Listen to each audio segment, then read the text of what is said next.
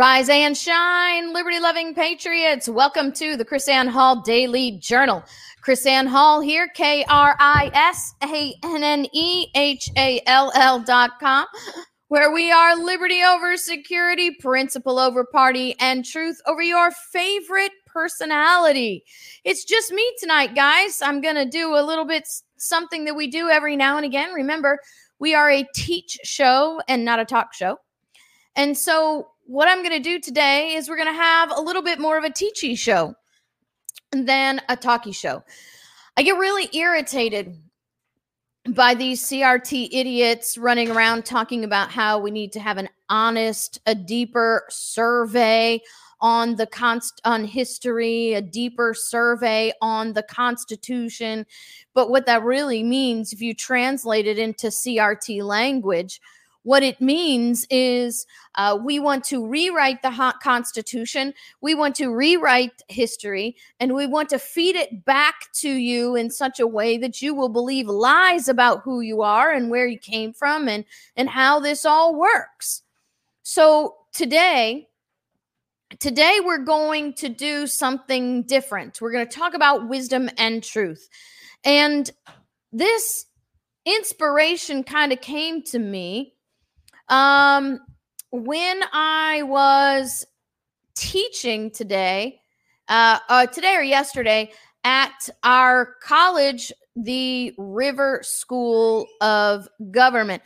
If you want to know more about the River School of Government, you can go to riverschoolofgovernment.com.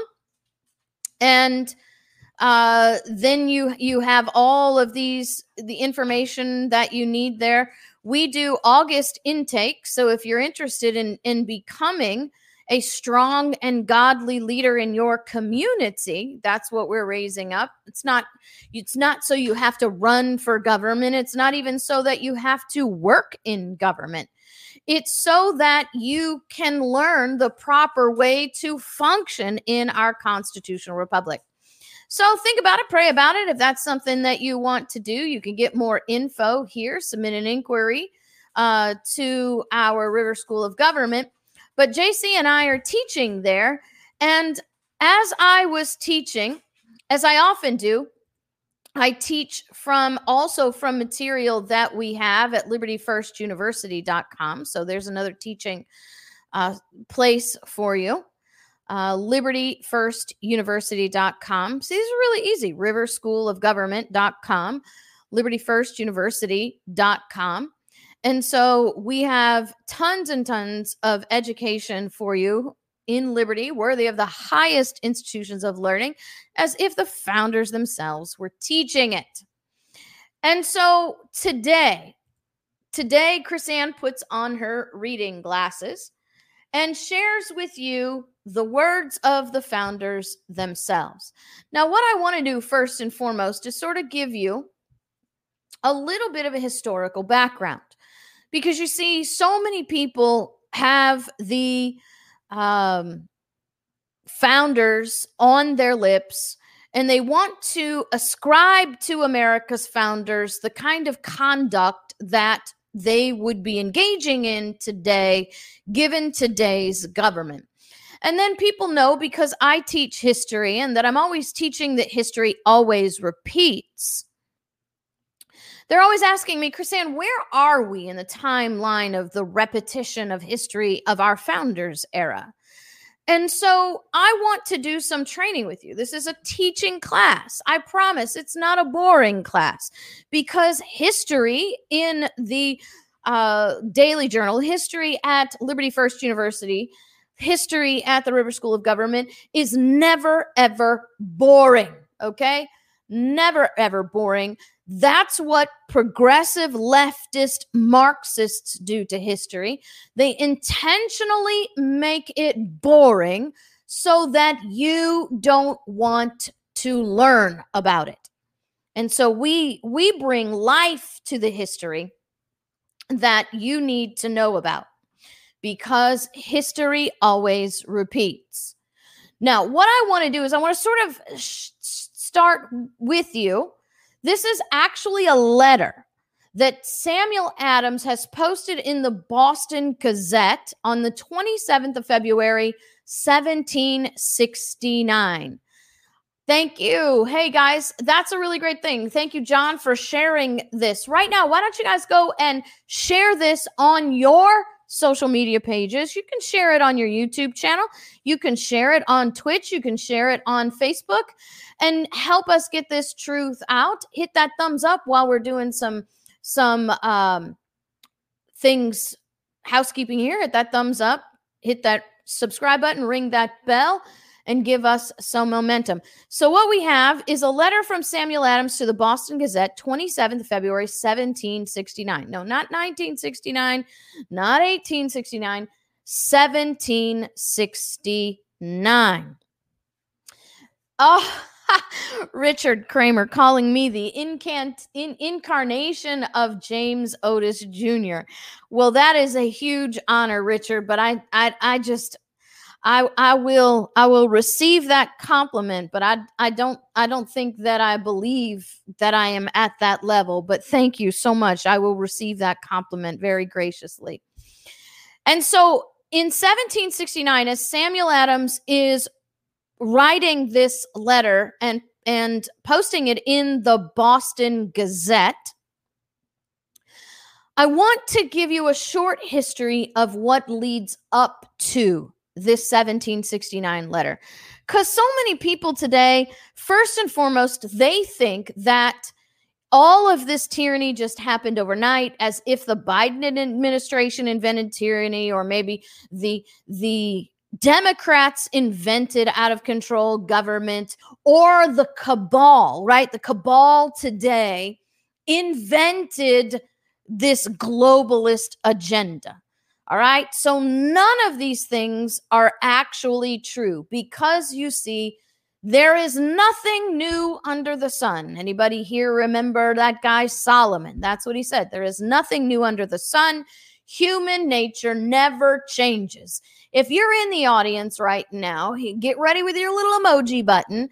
Put your hand up if you will admit that you have made the same stupid mistake more than once in your life, right? So here we have it, guys. Same stupid mistakes over and over again. That's what individuals do. Well, that's what we do in society as well. And in society, it's even worse, because those mistakes are compounded. That's why we have to learn history. That's why those in charge of education, who are also in charge of government power and all the strings they create, don't want you to learn history, because history is the tool that keeps people from making the same mistakes. So that's what we want to do here. We want to learn from history. Look at all these hands going up, guys. All the honest people out there. Yes, yes, yes. We don't have to repeat history. Well, put it this way. We don't have to repeat the bad stuff in history. We can make a difference. That's one of the things that our founders did, by the way. They chose to learn history and not repeat the mistakes of their fathers, right?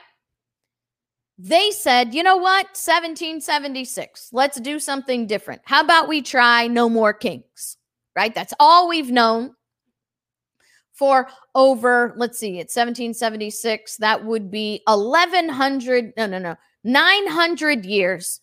900 years is, no, 1100, 600 AD. 1100 years, all we've known is kings. So let's do something different. Let's not have kings. What do you say? Good idea? All right. So let's see how this happens.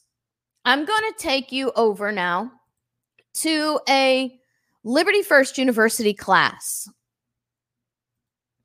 And I'm going to take you just briefly through a Liberty First University class and the material that I use at the Rivers School of Government as well. So we start our history with the Navigation Act of 1660. 1660. Remember, Samuel Adams' letter to the Boston Gazette of 1769 is the subject of our lesson today.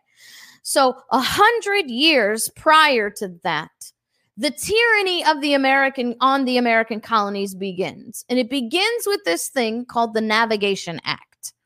Now, the Navigation Act is something that the king imposes on the American colonies as a way to pay back the debt of the charters to get these people into America. So that's what we're doing. And what he does is he starts by locking down commerce. I want you guys to catch this. The king starts by locking down commerce. What does he do? He starts mandating that all purchases be made through government-approved merchants. So what we're creating public-private partnerships, we're creating government-created monopolies, we're shielding corporations from fair market system and mandating that people have a commercial system that is favorable to the government and favorable to the government's cronies. Now, you have to know, I'm not talking about 2021. I'm talking about 1660. Why? Because history always repeats. There's really only a very few things that those in power will do. And they do them over and over again, but they're able to keep us in the same rut, repeating the same mistakes, because we don't take this time to learn our history. So what happens then is that the founders start waking up, right? So 1660, they're not paying attention to what's going on. Why are they not paying attention? Because it's 1660, the colonies are fledgling, brand new, and if you know anything about that period of history, the only thing on the minds of these American colonists is surviving. This is a land they've never been to before. This is a whole new way of life. They're wholly unprepared for the hardships that they're finding. So right now, government is not on their mind. They're paying attention only to surviving. They're not paying attention to the fact that the English government is violating the English Constitution and creating laws to be enforced on the American colonists beyond their consent. They're not paying attention. They're like eyes on, focused, surviving, right? So what comes next? Well, what comes next is we get 60 years later. The American people are now settled in. They're now beginning to survive. They can now pay attention to other things. They're dealing with their environment. They're dealing with what's going on. They're settled in. They have homes. They have farms. And they're just living life. So now they're able to look up from the field, look up from their battle for survival, and start watching what's going on. And now they're beginning to realize, hey, wait a minute. We haven't been paying attention in the last 60 years. And the last 60 years, while we haven't been paying attention, the government has been taking advantage of our inattentiveness, taking advantage of our lack of responsive control of government, our lack of using our voice. So they've been taking advantage of our complacency and our distractions. Look what they've been doing and destroying our rights. And now they're starting to wake up. Now they're starting to talk to each other. And now they're starting to educate each other. Right? So yes, Taryn, we've had 60 years of not paying attention. But now we're starting to think. Maybe we don't quite know, but starting to think something's wrong here. So now what happens is we have the certain people who are the holders of the knowledge, who are great teachers, who are anointed to deliver truth, and they're writing letters and they're publishing them to educate everyone else around them. They're the ones that see what's happening. They're the ones that see what's going on wrong. And so now they're going to put pen to paper and start teaching people. But take notice here. They're still not signing their names. Still not signing their names. Because you see, truth is tyranny to tyrants. That's why Benjamin Franklin says this as Silence Dogood in 1722. Listen to this. That men ought to speak well of their governors is true, while their governors deserve to be well spoken of. But to do public mischief without hearing of it is only the power and foolishness of tyranny. A free people will show that they are so by their freedom of speech. By their freedom of speech.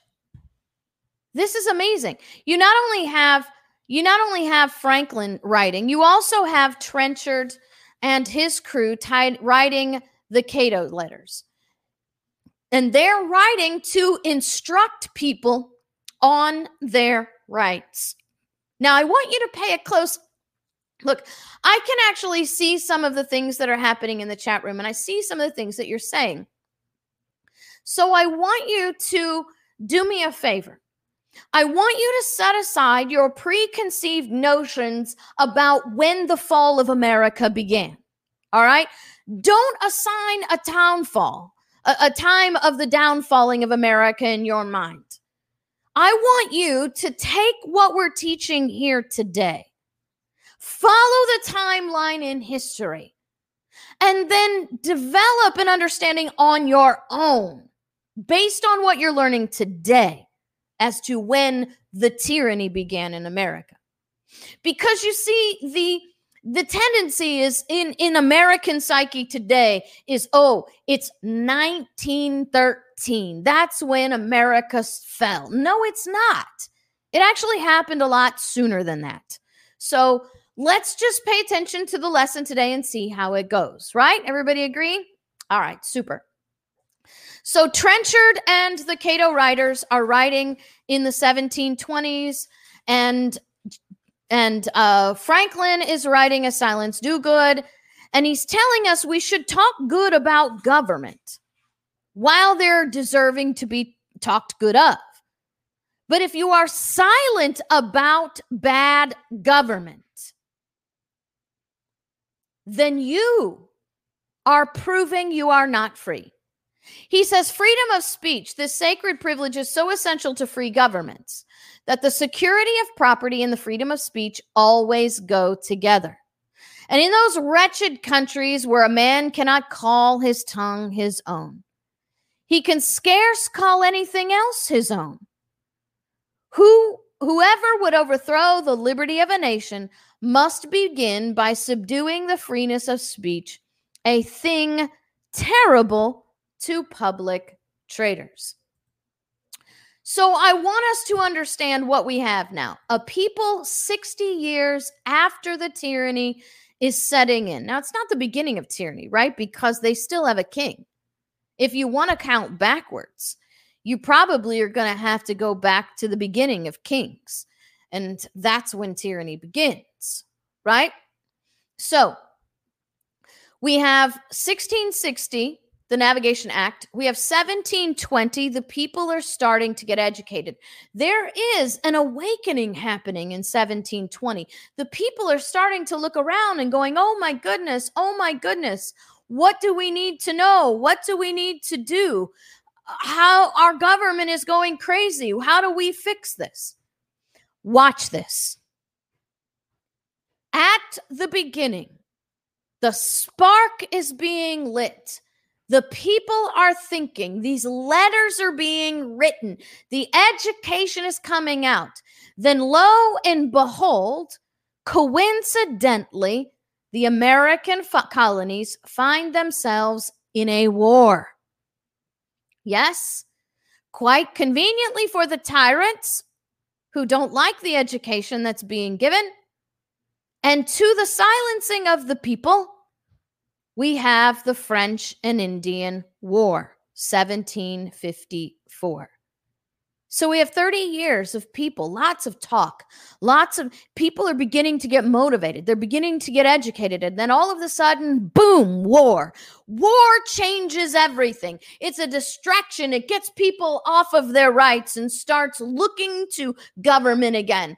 Oh my goodness, we've got a crisis. I don't need to be worrying about my rights. I need to be worried about my safety. I need to be worried about my security. Go ahead. I will relinquish some of my rights just so I can be safe. How convenient at a time of enlightenment when the people are beginning to become aware of their government again, aware of the violations of their rights. Boom, we're in a war, and we have a distraction, and we have a desire to be loyal to the king. You got to be loyal to the king. You got to be loyal to the government during a war because we have a common enemy. And guess what? Just like 1660, we are distracted again. So what happens? I wanted to share something with you. Thomas Paine said this. He said, all of history shows what we know from Great Britain, that taxes are not raised to pay for wars. Wars are raised to create taxes. Wars are raised to make people pay taxes, right? Because it gives them an excuse. You can't. Of course, you have to pay your taxes now. We have to fund our freedom. We have to fund our security. And so now what you have is the government distracting the people and creating wars.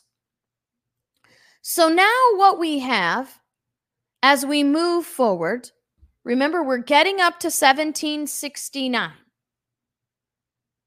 As the distraction of the war moves away, the re-enlightenment, the restart of the Enlightenment begins, right? In 1760, we're way down here.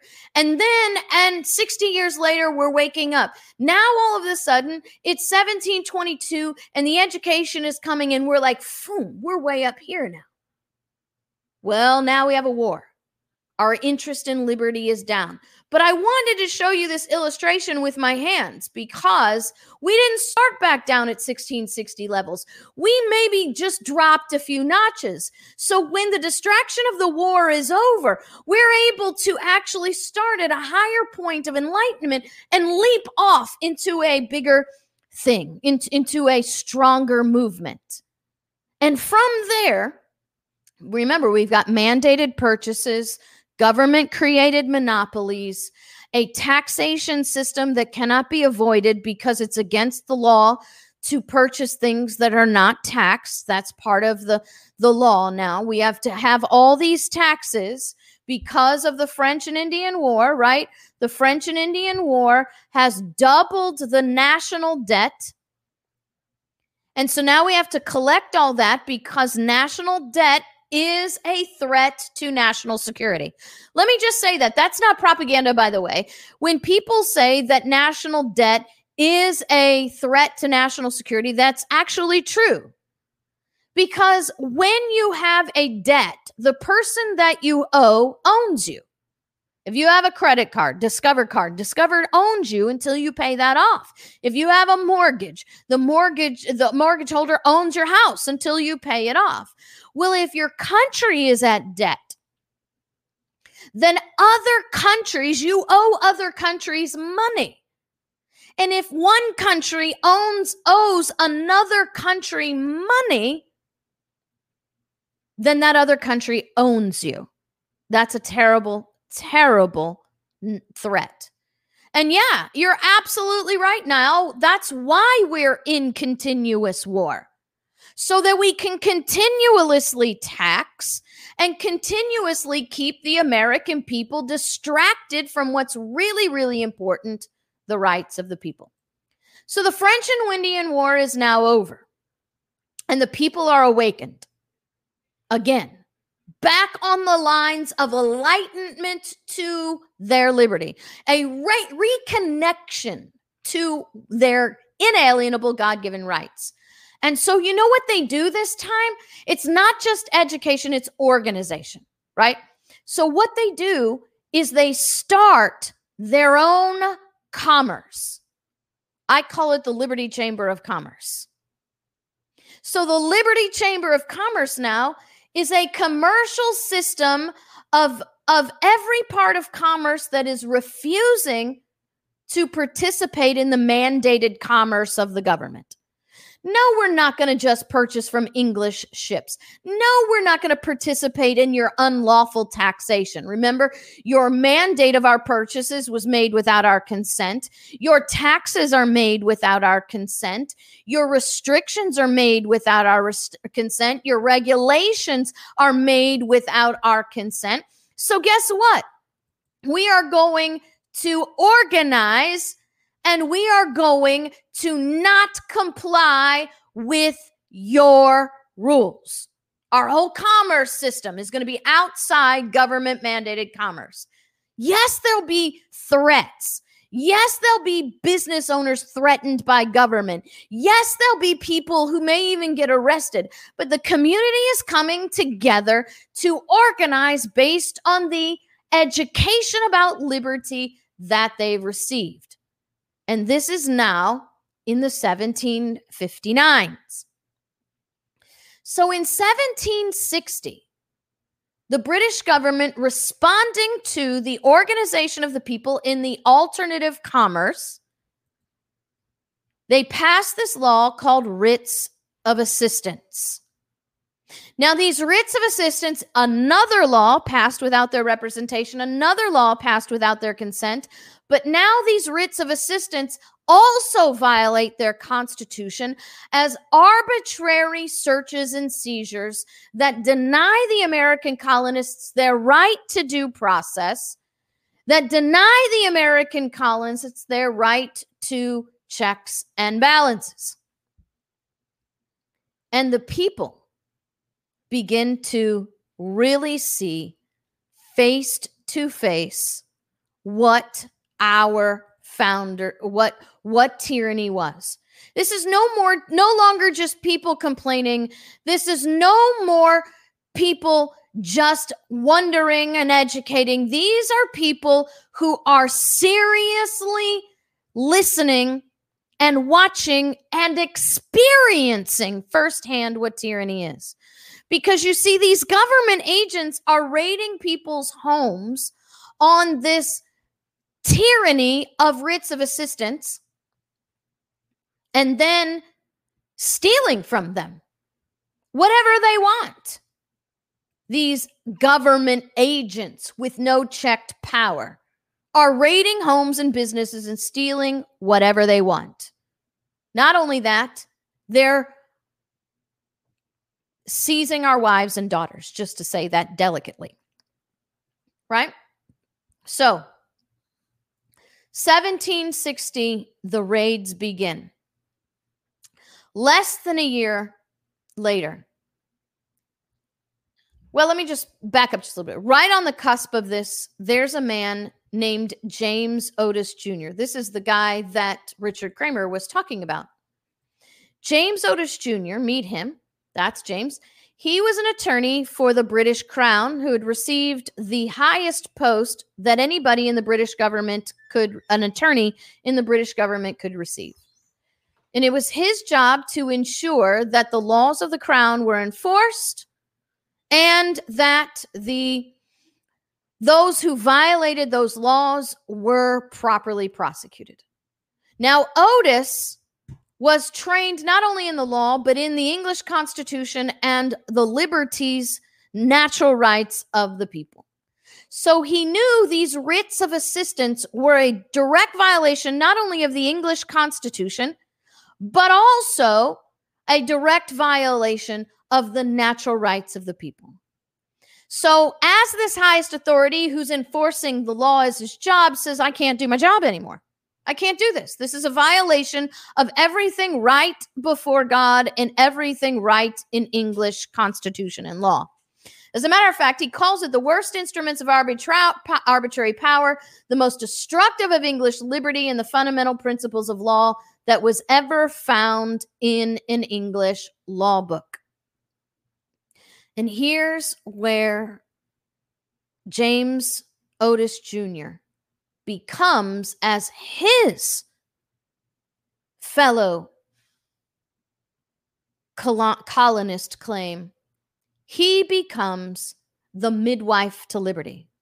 Because you see, some businessmen go to James and they say, James, we know you've quit your job, right? James has resigned his post. He said, I can't do this job anymore. I can't enforce these laws anymore. They're too much of a violation. I can't do this in good conscience.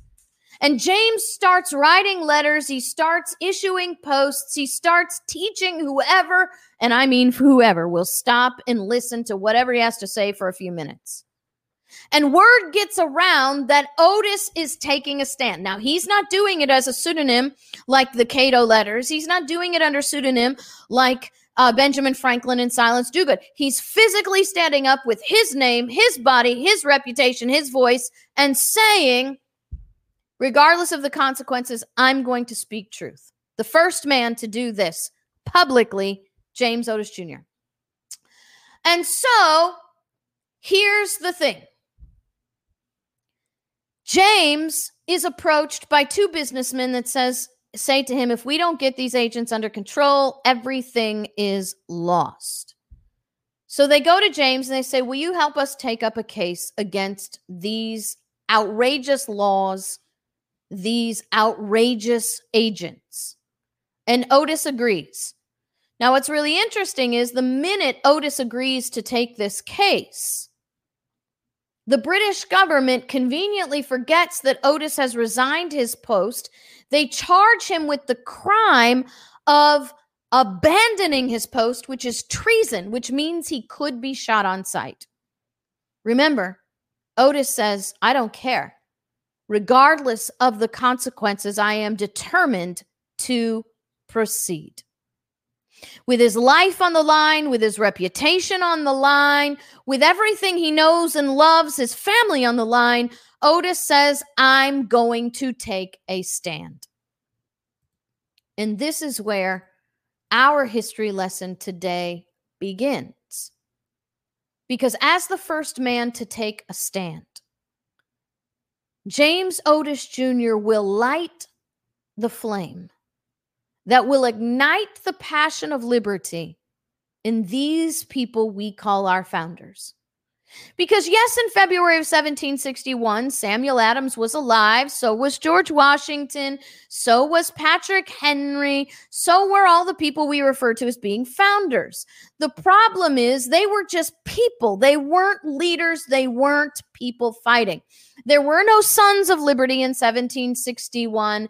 There were no committees of correspondence in 1761. There was no real organized movement to liberty other than the Chamber of Commerce that was creating commerce outside the British government mandated commercial system. And in that courtroom that day, listening to the passion of James Otis Jr., liberty was sown, and the beginning of our battle for independence was ignited. If you want to learn more about James Otis Jr., can I encourage you, please go take classes at libertyfirstuniversity.com. We have several classes where we go in even greater detail. It is important for you to know this, but on this Teach Show, I simply don't have the time to give you the whole story of James. They called him the midwife to liberty because without his courage, we could possibly still be British today. Because in that courtroom that day, as James was arguing, Samuel Adams was there, John Adams was there, and the men who would become our founders was there. Out of that courtroom that day, the committees of correspondence were born. Now, that was 1761. Samuel Adams, James Warren, James Otis Jr. begin organizing the committees of correspondence after that court date, and the first meeting is held 3 years later in 1764. You see, listen to this. The committees of correspondence were created to be educational groups to disseminate truth, to prevent the government from perverting the judgment of men. Are you catching that? To prevent the government from perverting the judgment of men. You see, the uniting of our government and the media propaganda machine is not new. Look at what Thomas Jefferson wrote in 1807. He said in a letter, "Nothing can now be believed which is seen in a newspaper. Truth itself becomes suspicious by being put into that polluted vehicle." In 1807, Thomas Jefferson is talking about fake news. But let's go back now just to remind you, 1764 is when Samuel Adams gets everybody organized and starts teaching throughout the colonies the truth about liberty and the truth about the English Constitution, the truth about learning from history, and the proper course of action for the people. So now what we're going to do is we are going to go to our document, Samuel Adams' letter to the Boston Gazette. Now, I'm not going to read it all the way through in one bite. We're going to be stopping along the way because I want us to take note of certain things. It is 1769. The first shot is not going to be fired for another year. The Boston Massacre will not occur for another year. And the Declaration of Independence is 7 years away. So let's look. Ready? Samuel Adams, the Boston Gazette, 27 February, 1769. In the days of the Stuarts. Now, the Stuarts are a line of kings. Okay, so here's a little backdrop. Those of you, raise your hand. Those, go ahead, get your little emojis ready. Raise your hand in the audience if you have taken my course at Liberty First University on the history of the Constitution. Because if you have, this is going to mean so much more to you, okay? If you go to libertyfirstuniversity.com, you can actually take this genealogy of the Constitution at your own time at no cost. We give you this as a free course. The history of the Constitution, you can take it now as a training tool. But don't do it right now because we're watching the show right now, right? So once you finish with this show, look at all those hands raised that have seen the history of the Constitution. Look at all these Liberty First University students. You guys are so awesome. So listen, this is going to mean more to you because you'll remember the kings, right? And so, yes, Spartacus will be waiting to see you at Liberty First University. It's going to be great. All right, here we go. Ready? Got to put my cheaters on here. In the days of the Stuarts, it was looked upon by some men as a high degree of profaneness for any subject to inquire into what was called the mysteries of government. I'll explain that to you in just a second. James I, thundering in his anathema, his anathema against Dr. Cowell for his daring presumption in treating of those miseries, and forbade his subjects to read his books or even to keep them in their houses. Now, this is James the First, okay? James the First is a profane, vile king. And James the First is seeing an education happening in his kingdom, because right now James the First wants everybody to believe in what they call what Adams calls as an anathema, and his mysteries of government. The mysteries are mysteries of spiritual government. Okay, so James the First is engaging in a propaganda mission to teach the colonists of England that the king is God, or, close enough that you can't tell the difference. It's called divine right. And the whole propaganda, the whole, what's the word that I'm looking for here? Doctrine of divine right teaches, listen very closely because you're going to find this very familiar. The doctrine of divine right teaches that to disobey the king and to question government is to disobey and question God himself.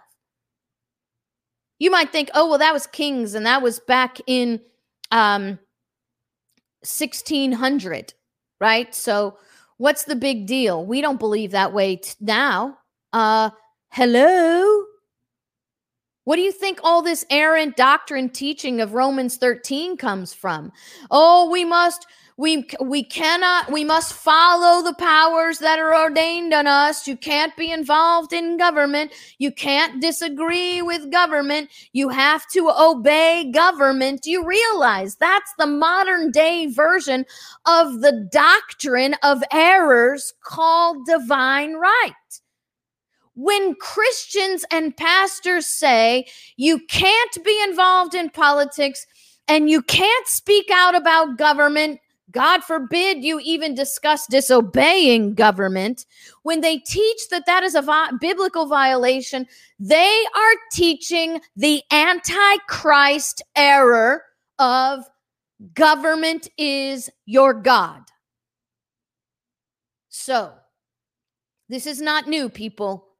If you have a pastor that says you cannot be involved in government, if you have a pastor that says you must slavishly submit to all laws, you have a pastor who is not ruled by the Holy Spirit, but ruled by the Antichrist doctrine. Get out of that church. Don't even go Sunday to say goodbye. Don't even go Sunday to say goodbye to your pastor. Just go. That church is ruled by the doctrine of Antichrist, and you don't need to be there. So, in those days, he says, passive obedience, non-resistance, the divine hereditary right of kings, and their being accountable to God alone were doctrines generally taught, believed, and practiced. But behold, the sudden transition of human affairs. In the very next reign, the people assumed the right of free inquiry into the nature and end of government and the conduct of those who were entrusted with it. Laud and Strafford, who were brought to the block, and after the horrors of civil war, in which some of the best blood of the nation was spilt as waters upon the ground, they finally called into account, arraigned, adjudged, condemned, and even executed the monarch himself. Now, what they're talking about now is Charles the First, son of James the First. During the reign of Charles the First, we actually have two civil wars. We have the Bishop Wars that happened to actually come against Charles the First, who is bringing tyranny into the church, controlling the church leaders through the crown.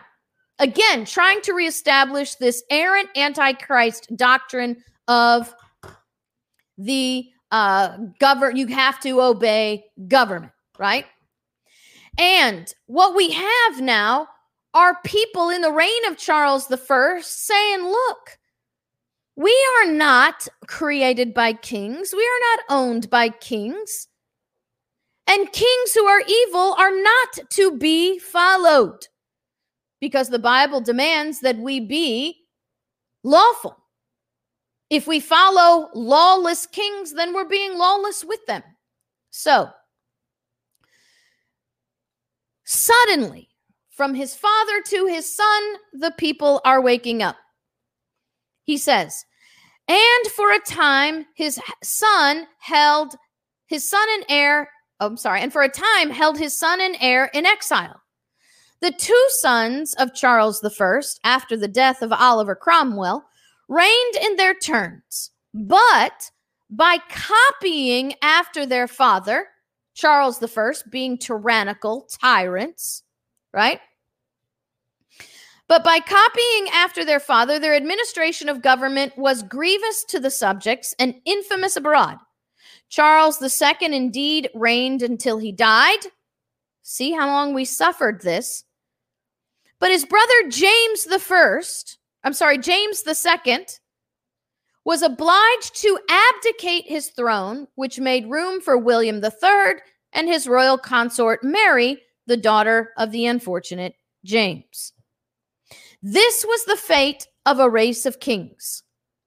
I want you guys to listen to these words and see if you can understand how this history is being repeated.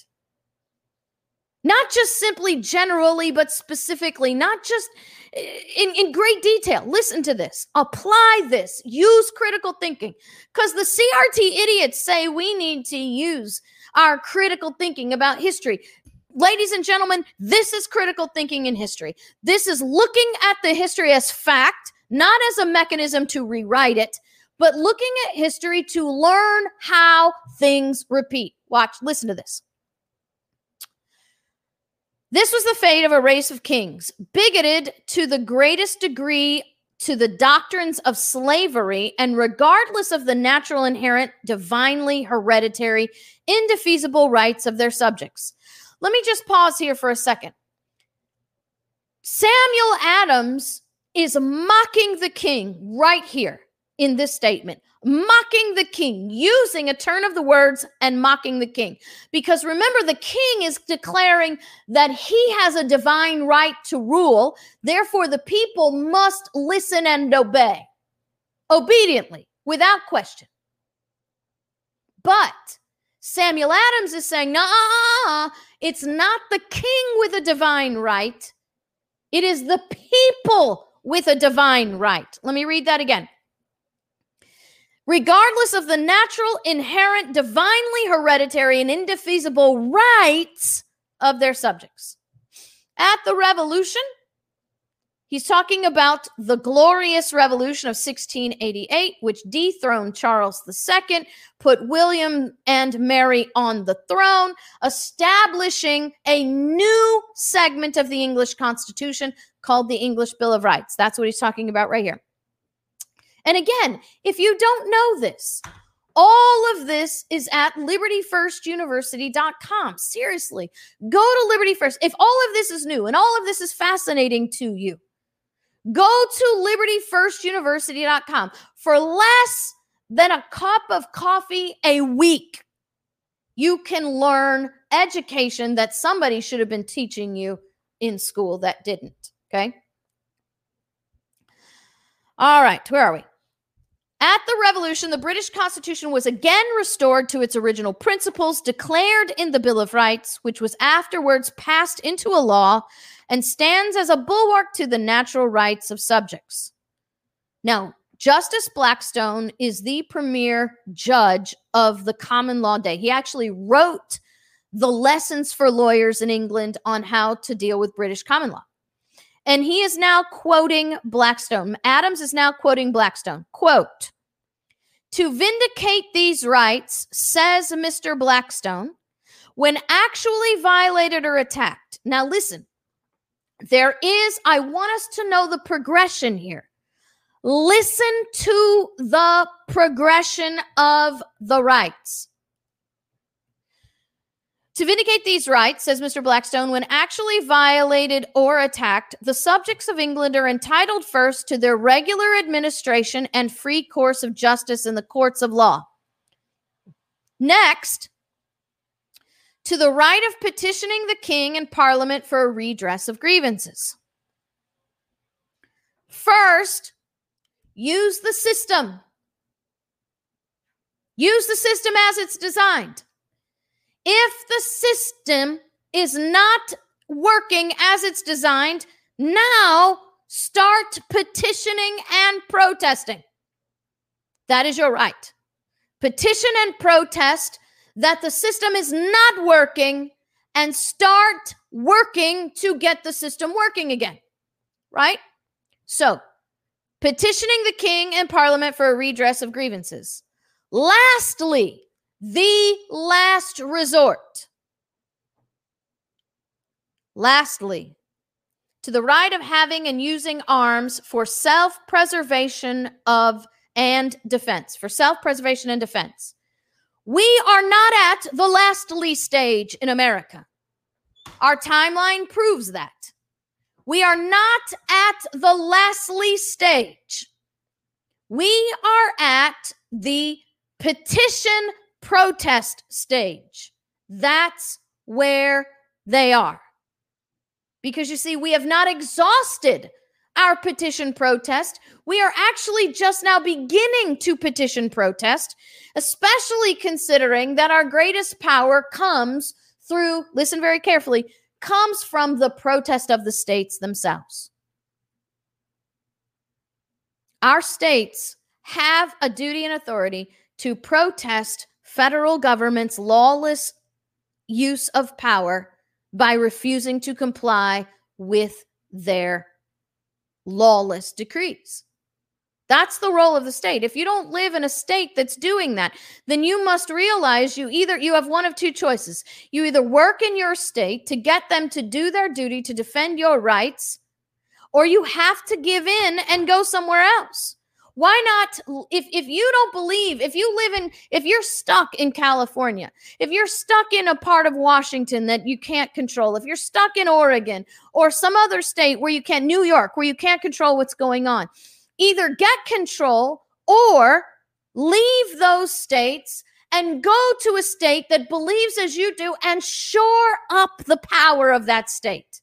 We always need better liberty-minded people in our states. Absolutely need them. So here we go. Last defense.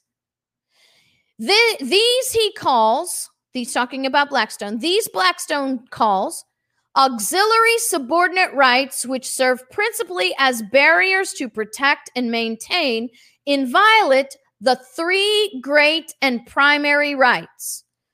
There are three great primary rights that belong inherently to every single human being. Are you ready? 3. And here they are. Personal security, personal liberty, and private property. Notice he didn't say national security. He said personal security. The most important 3 basic rights being individual to the person. Personal security, personal liberty, and private property. And that having arms for their defense, Blackstone tells us, is a public allowance under due restrictions of the natural right of resistance and self-preservation when the sanctions of society and laws are found insufficient to restrain the violence of oppression. I wish that we could understand. I really do. I wish that we could understand. Oppression is violent. When government oppresses your personal security, your personal liberty, and your private property, that is a violent act. And we have to see it that way, or will never unite enough, organize enough to stand up together. Now listen to what he says. This is so amazing. This is so bone-chilling. I love this part. Listen. How little do those persons attend to the rights of the Constitution if they know anything about them? If you don't know anything about your Constitution, you're not going to be attending to your rights. Hello, that's why Liberty First University is so important. If you don't know anything about your Constitution, how will you know how to protect your personal rights? How will you know to redress? How will you know to do this? How will you know what to do? He says these people who know little about our Constitution. Remember, he's not talking about the U.S. Constitution. Contrary to English education, for my English people that are listening, my British subjects that are listening. I know you're not subjects anymore, but the British people who are listening now, you have been lied to just as much as the American people when you're told you don't have a constitution. Because I'm reading from the people who are your forefathers, who created our America, who declare over and over and again, you have a written constitution. It's written and passed. He said in this letter, it's passed into law. So don't let them tell you you don't have a constitution, my English friends. You absolutely have a constitution. They just don't want you to know it. And how little will they attend to the Constitution if they don't know anything about it? He says, these people who don't know anything about the Constitution are finding fault with a late vote of this town, calling upon the inhabitants to provide themselves with arms for their defense at any time. The wacko loyalists of the king, the ignorant people to their rights and to their Constitution, are criticizing those in society who are recognizing that there's a problem in government, and part of controlling government is keeping and bearing arms. He says, everyone knows that the exercise of military power is forever dangerous to civil rights. Let me say that again. Everyone knows that the exercise of military power is forever dangerous to civil rights. And we have had recent instances of violences that have been offered to private subjects, and the last week, even to a magistrate in the execution of his office. Such violences are no more than might have been expected from military troops, a power which is apt enough at all times to take a wanton lead, even in the midst of a civil society, but more especially so when they are led to believe that they are become necessary to awe a spirit of rebellion and to preserve peace and good order. First thing that I want to clarify here is this. Our founders believed that a standing army was a force organized by government to keep control of the people. I think part of the problem is the use of the word army. Because in America today, we have this idea that army is the U.S. Army. You know, the power of the army, the uniformed people who fight overseas. No. In the minds of our founders, any force raised by Congress would be considered a standing army. So let me just be clear about this, okay? When the EPA has a SWAT team, that is a standing army. When the FBI has police, when the Department of Homeland Security has police, when the Department of Education has a SWAT team, that is a standing army under the definition of our founders' definition of a standing army. It is a force at the command of Congress ruling over the people. So make no mistake, America is under rule of a standing army because our executive agencies have free reign to enforce laws by and regulations that are unconstitutional by force. So let's be clear. These federal offices that have, where was I the other day? I don't remember where I was. I think it was in an airport. There was my goodness, I can't remember. Walking somewhere, it must have been an airport. There was a Department of Homeland Security person there, and on their uniform said, Department of Homeland Security Police. Department of Homeland Security Police. What in the heck does that mean? And please show me article, section, and clause where the Department of Homeland Security can exist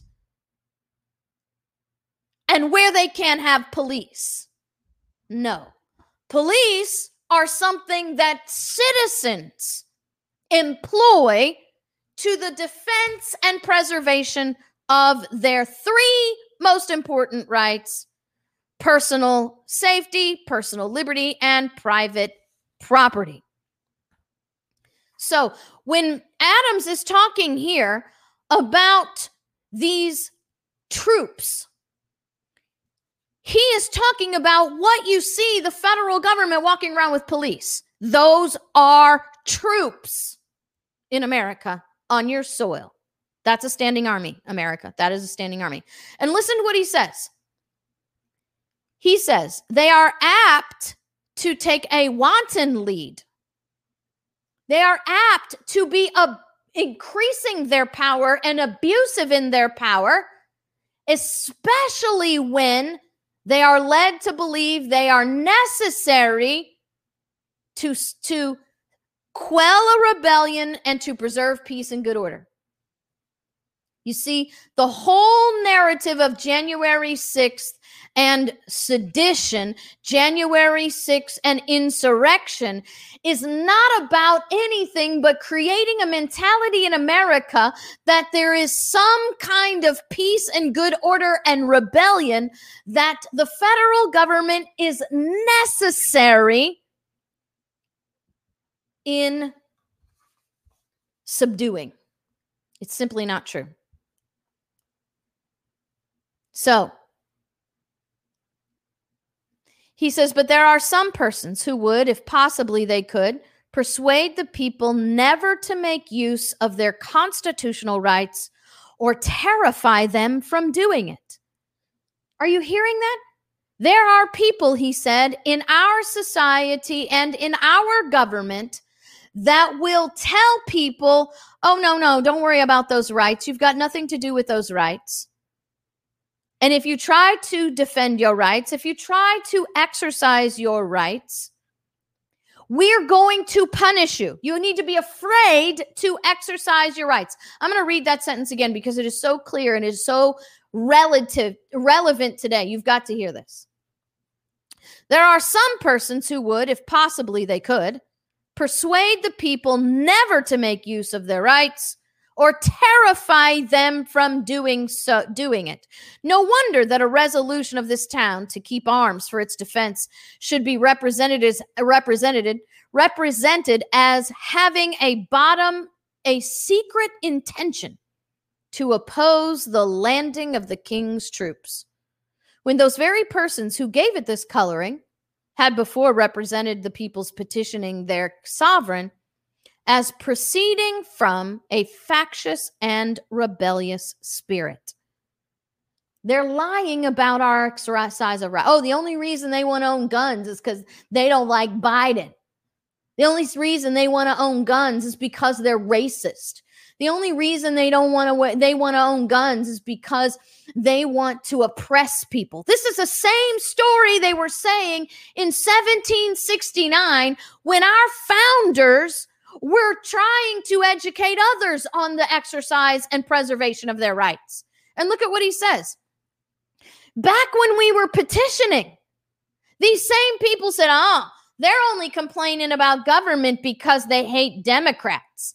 These are the Republican talking points. Why are you all stuck with Republican talking points? You can be talking about rights. You can be talking about the Constitution. You can be talking about the natural rights of the people. And today they're saying the same thing. It is the same thing over and over again. They're talking about it from a factional perspective, and they just want to overthrow the government. No. You're overthrowing the government with your lawlessness.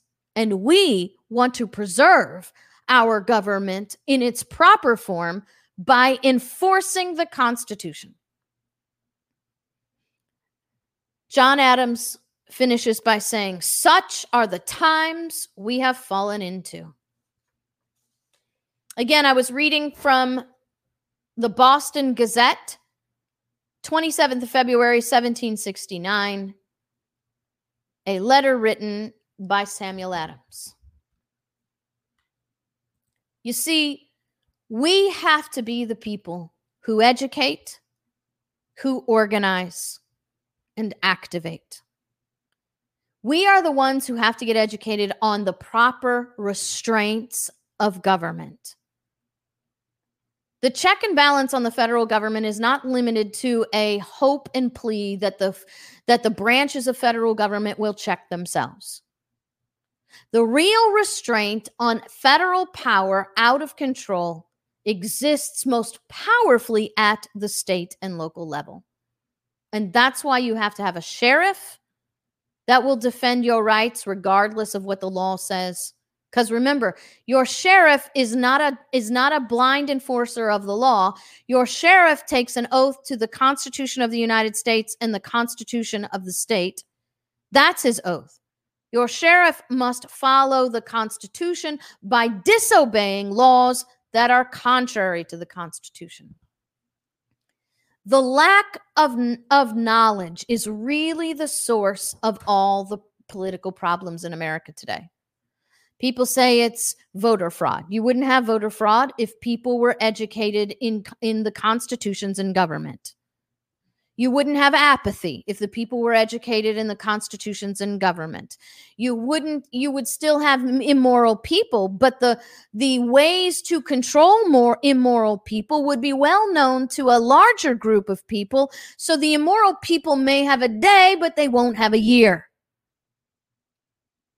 We must be an active restraint on government through state and local authority. And when state and local authority becomes tyrannical, then we have to do as James Otis Jr. did, as our founders did in their commerce. Remember the Liberty Commerce that we created in 1759? We as a people must stand up and say, we will not comply. Now, the power is in unity. If we have to stand alone, then that's what we have to do. Because alone we stand before God. And alone we'll have no excuse. But if we want to be successful and we want to succeed, then we must stand in unity together. And that must be something that we understand is the most powerful restraint on government, standing together in knowledge and wisdom. Samuel Adams said this: "No people will tamely surrender their liberties nor be easily subdued when knowledge is diffused and virtue is preserved." He said, on the contrary, when the people become universally ignorant and debauched in their manners, they will sink underneath their own weight without the aid of foreign invaders. America is sinking, not because of the globalists, not because of the Marxists, not because of the revolutionary anarchists. America is sinking is because we as a people have been trained into a universal ignorance that allows these factions to have power over us. It's time to deny the lies and start learning the truth.